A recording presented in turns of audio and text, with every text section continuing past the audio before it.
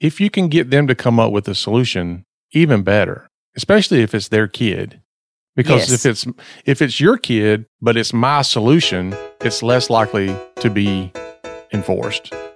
Right. You're listening to the Nacho Kids podcast, where we discuss all things step-family related. Real stories, real people, real help. Your hosts are the creators of the Nacho Kids Method and the Nacho Kids Academy Step Family Coaching Team, Lori and David Sims. Boom shakalaka laka, boom shakalaka laka. Welcome to episode 242 of the Nacho Kids podcast. What's up, y'all? What's up, everybody? Hope y'all ain't sickly. Most people are. Get you some elderberry or whatever that stuff is. Is that what it's called? I think so. I thought it was elderberry. It might be elderberry. Who knows? For elderly people like you? That's what I thought when I said it. But take your vitamin C, get you some vitamin D, go out in the sun, wash your hands. Y'all, this crud is no joke. Mm-hmm. All right. With that being said, we want to remind people that we have the Nacho Kids Academy, where there is the Nacho Kids Boot Camp Challenge. There are Q&A coaching calls twice a month. There's an anonymous community.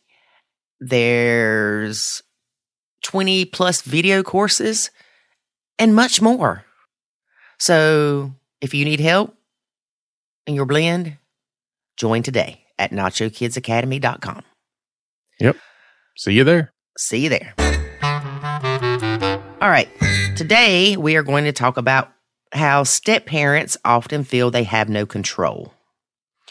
Now, this is going to be an interesting conversation because I don't know that David felt that way. And he's a step parent also. Yeah.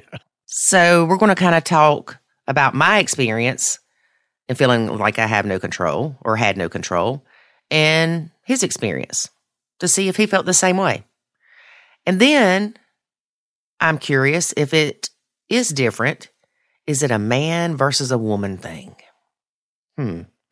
Things that make you go, And just so everybody knows, this is impromptu. I did not know we were talking about this. David, I never tell you what we're talking about. I know. So why are you shocked? Okay. I'm not. I know with me, fairly independent / very independent. And when I met David, I was extremely independent. So I was in control of pretty much every aspect of my life, except for my kid having to go to his father's every other weekend and blah, blah, blah. But everything else I was in control of. I was in control of my house. I was in control of my kid. I didn't have to say anything to anybody or listen to anybody's opinion about how I raised my kid. And then David and I get married, and Jackson and I moved into his house. And that may be another factor as well of not feeling you have any control. But I felt like, not immediately, but once we started struggling, I felt like I had no control. I couldn't control what these kids did. I couldn't control how David parented. I couldn't control how the other bio parent, impacted our lives. All that was out of my control. But then once I started nachoing, I realized I didn't have control of that crap in the first place. And it's not something I could control. Make sense? Yeah, I'm following. Okay. I hope everybody else is too.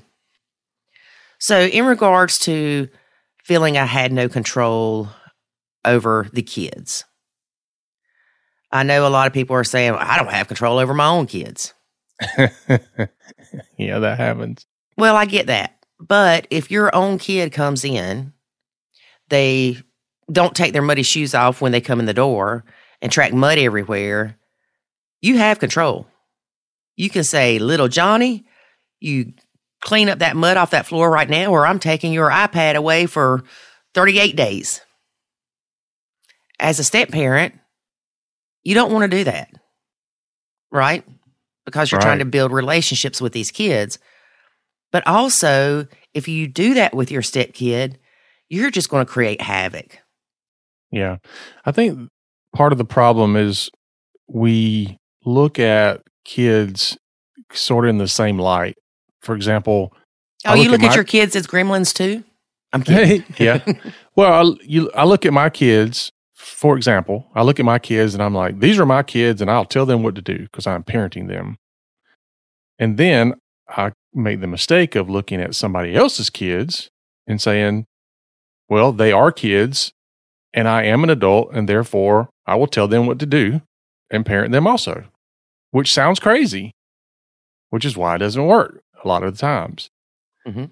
Instead of looking at the step kid as saying, well, this is another kid, not my kid.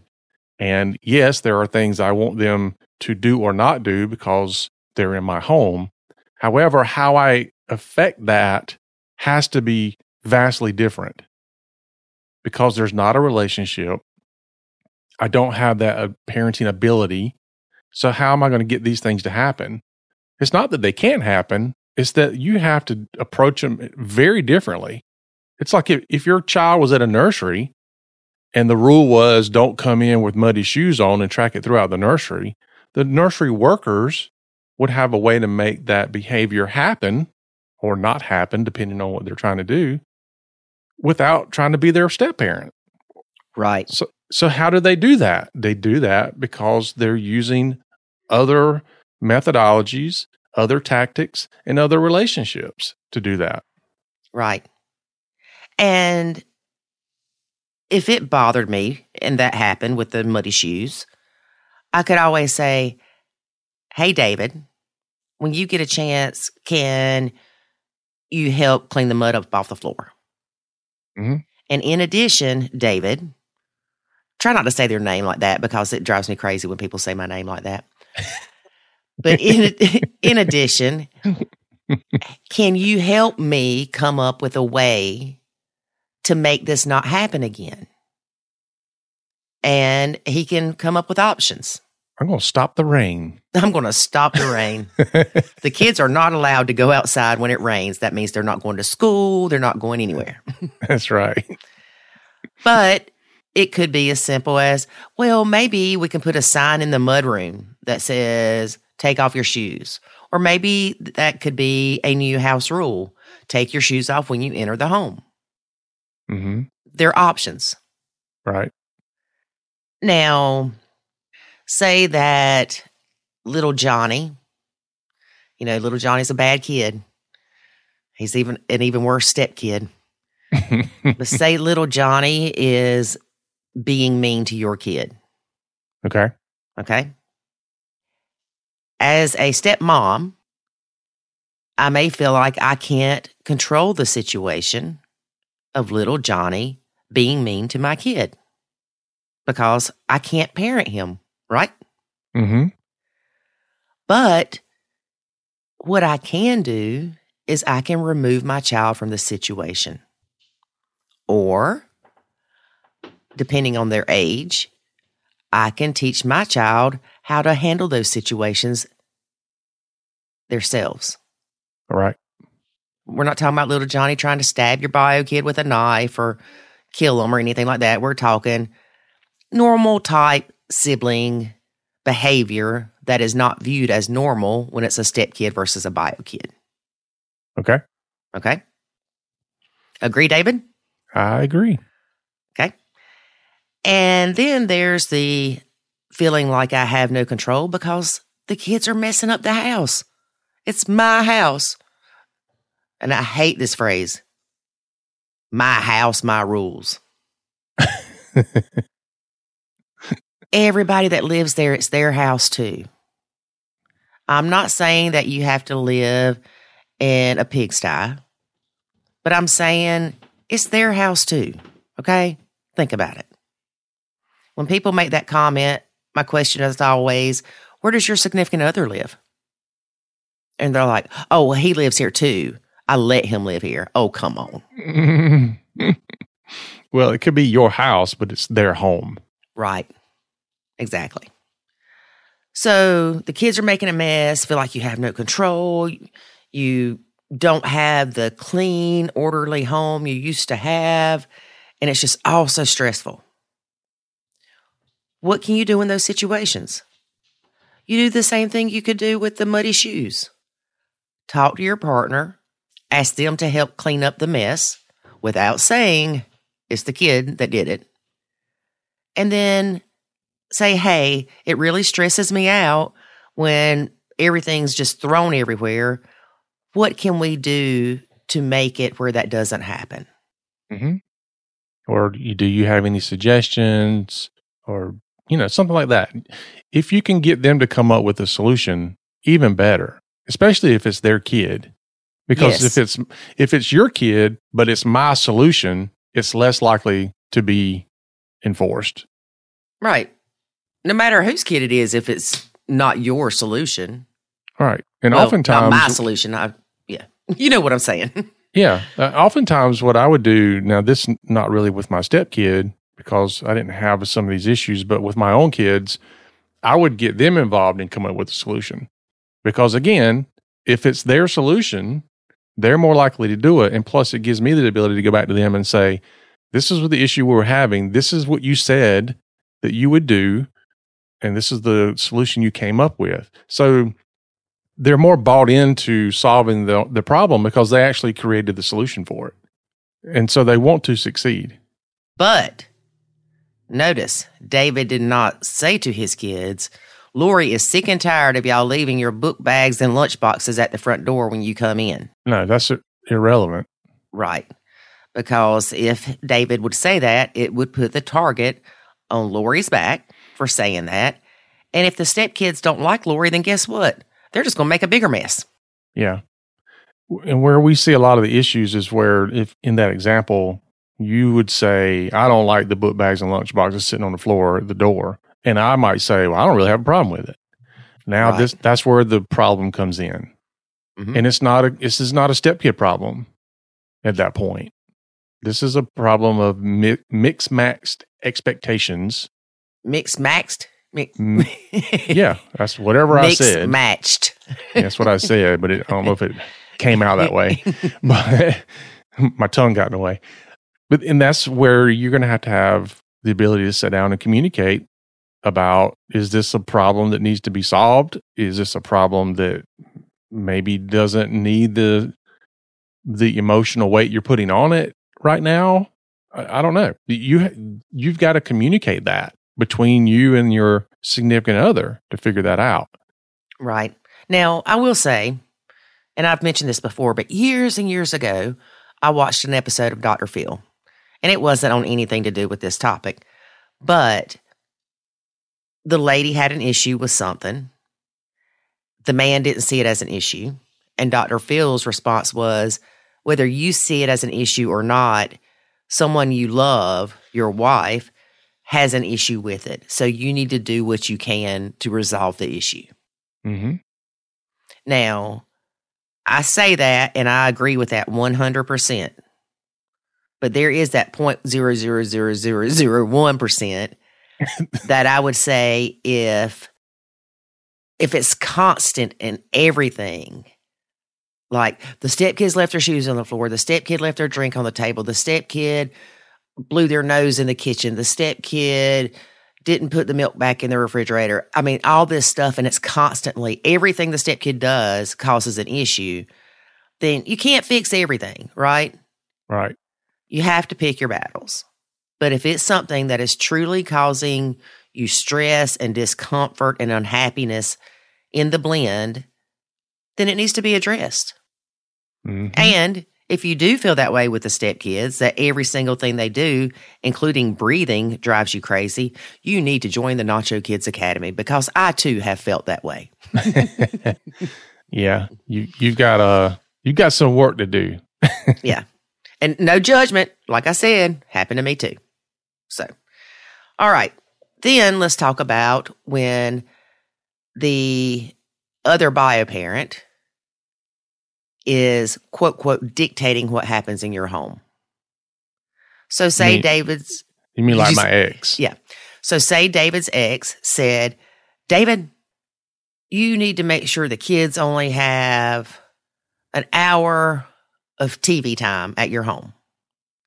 David, you need to make sure the kids eat a vegetable every meal. David, you need to make sure the kids do their homework before they go play outside, right? Mm-hmm.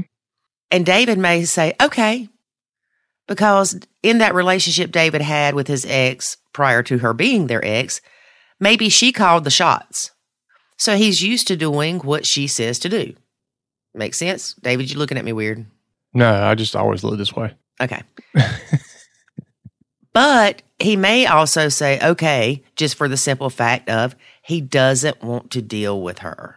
He doesn't want to argue with her. He doesn't want to, quote, quote, upset her because she may try to keep the kids from him and alienate the kids, whatever reason. But here's the thing. If he has a problem with it, he can address it. You, as a step parent, have zero control over what your partner's ex does. You don't have control over what your partner does. You can talk to your partner about the things that bother you, and again, prioritize those issues and try to get those resolved.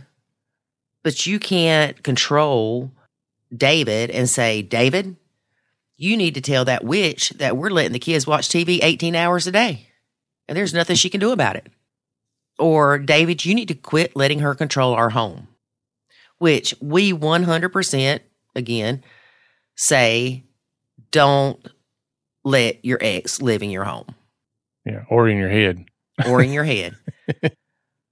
The ex has no control unless your partner gives it to them. Okay? Now, we're not talking about the ex telling David, make sure little Johnny gets his medicine. That's a completely different story. We're talking about the ex trying to control how the bio parent or the step parent handles things in their home. Yeah. Usually things like that end up blowing up in your face anyway. Like if I were to tell my ex, make sure XYZ, she's probably going to do just the opposite for spite. Right. But we have worked with many couples that the ex has way too much control in the home. Oh, yeah. All right, David. So I've said David a million times. Did you feel like you had no control when it came to your house or anything when Jackson and I moved in? No, not really, or at least not to the same degree. Now, you had 4 stepkids to deal with. I had 1. All boys. All crazy boys. And so it was already crazy before y'all moved in. It's almost like, well, what's one more? I got 4 boys running around. What's one more? So I think you had it a lot more difficult than I did for that, if nothing else, for that one reason. Yeah, I wasn't used to the 4 lunch boxes, 4 book bags, 4 jackets laying on the floor. I was used to coming in my home with my son, taking his stuff, hanging it up. Yeah, well, just everything. If the roles had been reversed and I had 1 kid, you had 4, I think I would have had a much harder time with that. So I tried to understand that all along the way, and I still do try to understand that you're coming from a place, especially early on, you coming from a place where you had 1 kid. It was a lot easier, a lot less chaotic, a lot less everything. It's just extremely different from 1 to 4. And so I tried to view everything in that lens, even to the point of having conversations with my kids when we were struggling about, well, y'all have to keep in mind, she just has 1 kid and she come from a house where there wasn't this amount of chaos and people bouncing around and all that. And it's harder for her to adjust to that, so that, they would try to have that mindset too, that because they grew up in it, they knew nothing but that. Right. And y'all, I'm talking dishes, clothes, all of it was overwhelming. Mm-hmm. Because it's so much. But, David, I don't know why I'm saying your name so much. I can see where even if you had 1 child and you had raised that child differently than I had Jackson, that could have been me feeling like I had no control because the kid comes in, throws his stuff on the floor. You don't care about it. You don't want to fight with the kid about it. And you tell me to get over it. Then that could happen also with just one kid. Whereas if I had taught Jackson, take his shoes off when you come in, hang up your coat, you know what I'm saying? Yeah. I think the areas where I felt like I didn't have control, it wasn't, for me, it wasn't something where I felt like it was out of control. And I just understood I didn't have that. Like, for example, if Jackson decided that, or you decided for him, either way, that, for example, he's not going to eat dinner at the dinner table at the same time or something like that because of something going on, I just knew that wasn't a hill I was going to die on. And if that's what you chose to do with your kid, if I had a problem with it, then it was something that you and I were going to talk about. Right. That I wasn't going to address it directly with him. Wasn't no need to because he was younger anyway. And for me, I think very quickly it just became, is this something worth fussing about? Or because, and not that everything became a fussing match, but there was a time frame that I believe everything would have became a fussing match. Yes. Anything we brought up was going to turn into an argument. 100%. And so I looked at everything through that lens. Is this worth an argument over? And a lot of times I would be like, no, it's not. Once we got on better ground and had a better relationship, then we can cover those types of things to where there wasn't that feeling like you had to fight back for everything. And so then we would cover that.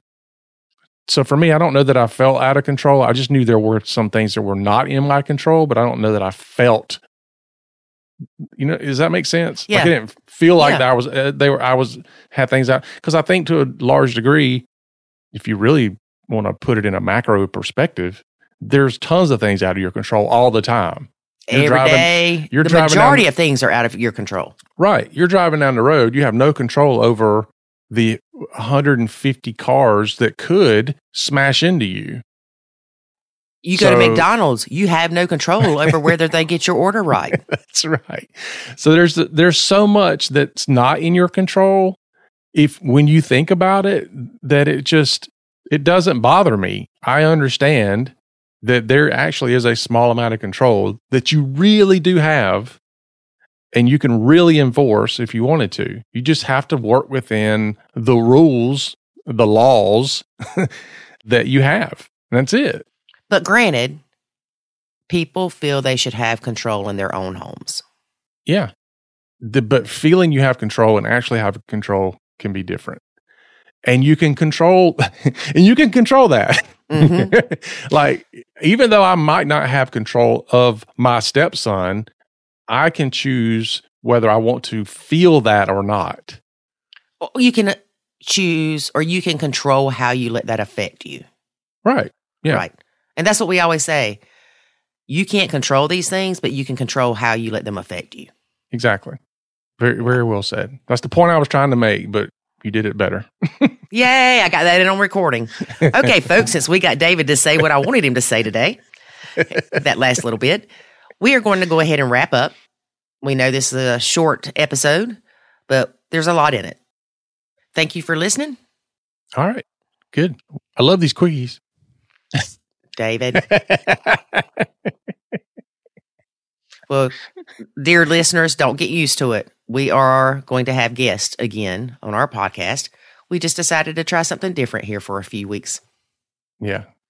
Give you a little spin. Because you're not in control.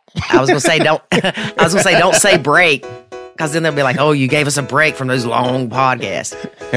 Don't worry, the long ones are coming back, folks. All right, well, join us again next week, and remember, life is good when you nacho. Thanks for listening to this episode of the Nacho Kids Podcast. Find us online at nachokids.com.